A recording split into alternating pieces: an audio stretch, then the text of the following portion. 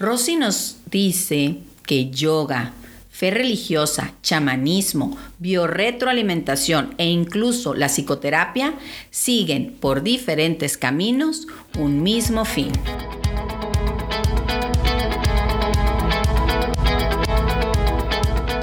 Hola, soy la doctora Sakchi. Bienvenidos a esta recopilación de información y experiencias acerca del despertar de la conciencia y de cómo lograr su objetivo existencial.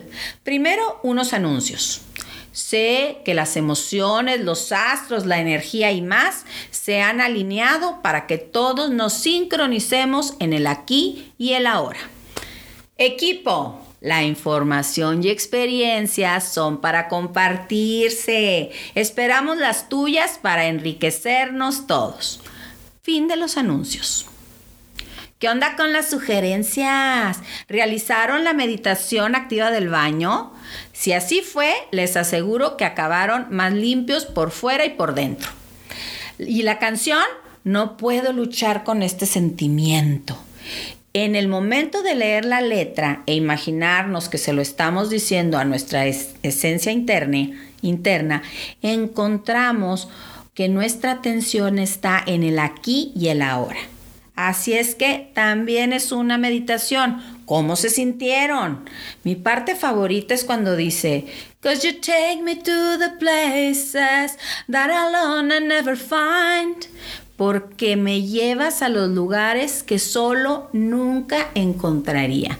Para mí son esos lugares de paz y dicha continuas. Y en la película de Everyday me imaginé cómo sería o tal vez cómo es vivir una experiencia así. Que cada día seas una persona diferente a la anterior. Ay, qué divertido cuando amaneció en el cuerpo de la muchacha. Mejor no digo porque por ahí puede haber alguien que todavía no la ve. Continuando con mi querido doctor Rossi. Cuídame el niño, comadre. ¿Qué creen? Pues Rossi comentó que a partir de la gran aventura que emprendió investigando acerca de cómo funcionaba la hipnosis naturalista, revisó los trabajos de Charcot, Janet, Freud, Jung y más. Y se dio cuenta que a medida que más datos encontraba a nivel psicológico, neurobiológico y genético, se fueron respondiendo científicamente todas las preguntas que surgían del trabajo de Erickson. Teniendo en mano la evidencia científica de que los ciclos de 90 a 120 minutos de actividad y 15 a 20 minutos de recuperación correspondían tanto en la mente como en el cuerpo, así como en el estado despierto de vigilia y el del sueño, Ernie se los mostró a su maestro Erickson, que ya tenía 78 años. Imagínense, 78 años viendo nada más el color morado. El doctor quedó agradablemente sorprendido de que su trance naturalista fuera aún más natural de lo que él imaginaba. Erickson curó a mucha gente que nadie podía curar. Los enseñaba a abrirse a su mente interna, a la que, en el ambiente hipnoterapéutico, describimos como sabia, que nos conoce mejor que nadie y que siempre sabe lo que es mejor para nosotros. Es la neta. Identificar nuestra llamada natural a la Pru para rejuvenecer y tener salud mental, emocional y social. El espíritu, mis achis, ese siempre está sano. De hecho, según Rossi, la Pru es el factor común entre la meditación, hello, la hipnosis, la oración, la BIO-RETRO-ALIMENTACION, los rituales espirituales. Bueno, dijo que hasta de la imposición de manos. Por favor, Fíjense bien, mis achis, esto no lo está diciendo Chonito de los Palotes. Lo dijo el doctor Ernest Rossi en su libro 20 minutos de pausa y muchos otros más que publicó. Y vaya que ya vimos la preparación y experiencia de esta hermosa persona. Explicó que la PRU es como una brújula que apunta hacia algo misterioso de la conciencia humana y que a través de la historia la humanidad siempre ha buscado caminos a la armonía y percepción superior o metapercepción y ha desarrollado una serie de disciplinas transpersonales, es decir, fuera del cuerpo y la mente, que intentan ir o van más allá de su experiencia humana. Desde la meditación hasta la mismísima psicoterapia, todos están siguiendo diferentes caminos a un mismo fin. El monje zen en el silencio meditativo, la señora en el sofá de psicoterapia. Ay, no, un sofá. No, yo pongo puras sillas porque un sofá puede ser peligroso. El devoto en oración, la doctora Sachi diciendo, yo soy paz, todo lo demás es un sueño. El empresario respirando profundo en su automóvil antes de entrar a su junta. La pareja disfrutando una visualización guiada. Cada uno ha hecho un sistema de creencias particular. Pero, explicó Rossi, si escarbamos por debajo de ellos, todos facilitan de un modo u otro la generación de la PRU, ya que esta es el mejor momento para facilitar la regeneración o la conciencia superior. ¿Qué tal, Otros beneficios de la PRU que nos menciona son los vislumbres creativos. Los vislumbres son, pues como llamaradas de petate, diría mi abuela, destellos o algo pequeño que pasa rápidamente. Ejemplos. 1. Captar la solución de un problema. Nuevas perspectivas, inspiración como pensamientos, imágenes visuales, sonidos, voces e incluso sensaciones en el cuerpo. 2. Acceso a tu interior o musa, voz interior, mente observadora, ser, inconsciente creativo, ego ejecutivo, guía espiritual, tótem animal, yo pido ser un gatito, o alma. 3. Tu conciencia despierta. ¡Órale! Ya se nos acabó el podcast. Abandona el control, permitiendo que se produzcan nuevos patrones de comprensión y significado. 4. Aunque la parte consciente crea que no pasó nada, el proceso cuerpo-mente sabe y hace lo que necesita para restaurarse y nosotros ni nos enteramos. Estos fueron los vislumbres creativos. Otro beneficio de la PRU, los sueños estando despierto o la conciencia elevada o expandida, son número 1, comunes durante la PRU.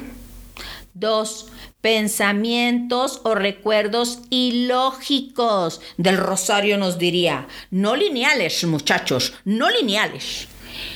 3, una voz interior que puede parecer intuitiva o mística o tal vez casual o desconectada, también es común en la PRU. 4. Estos sueños despiertos o conciencia expandida contienen una capacidad de resolución de problemas que la mente consciente aún está trabajando en comprender. Otro beneficio de la PRU son los estados alterados de conciencia.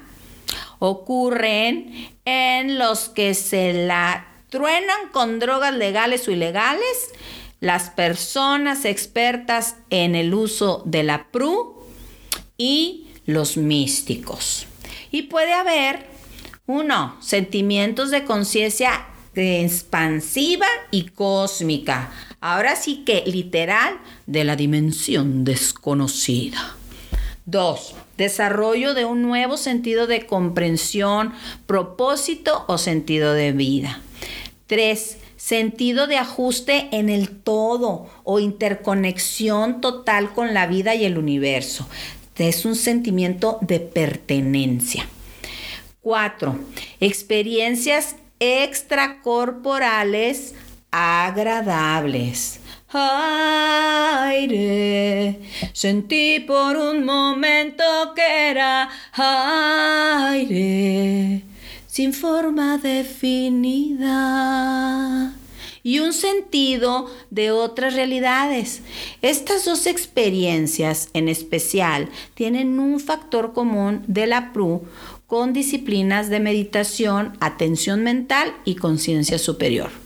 Rossi decía que las técnicas místicas, tipo meditación zen, yoga, oración, etc., reflejan nuestro potencial, o sea, nuestra capacidad para esa regeneración, rejuvenecimiento y sin cirugía plástica, y algo muy importante, la capacidad de superar los obstáculos de la vida diaria.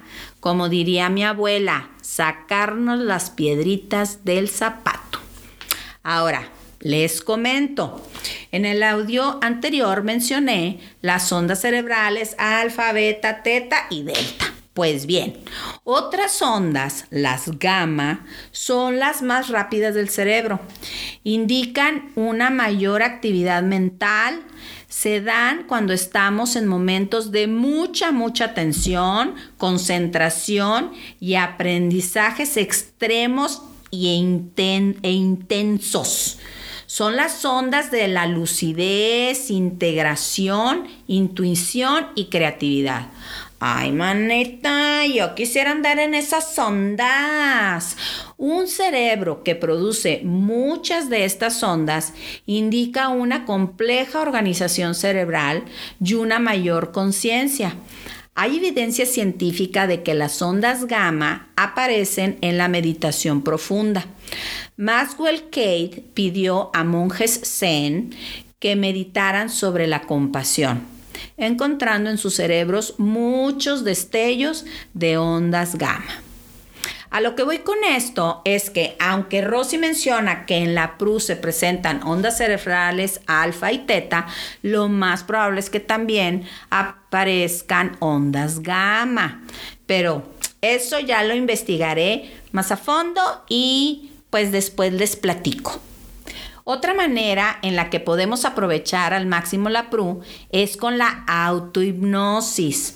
Rossi dijo también que esto puede suceder siempre y cuando en la PRU no le andemos diciendo al cuerpo-mente lo que tiene que hacer y nos demos la libertad de escuchar nuestra naturaleza interna y soltarnos.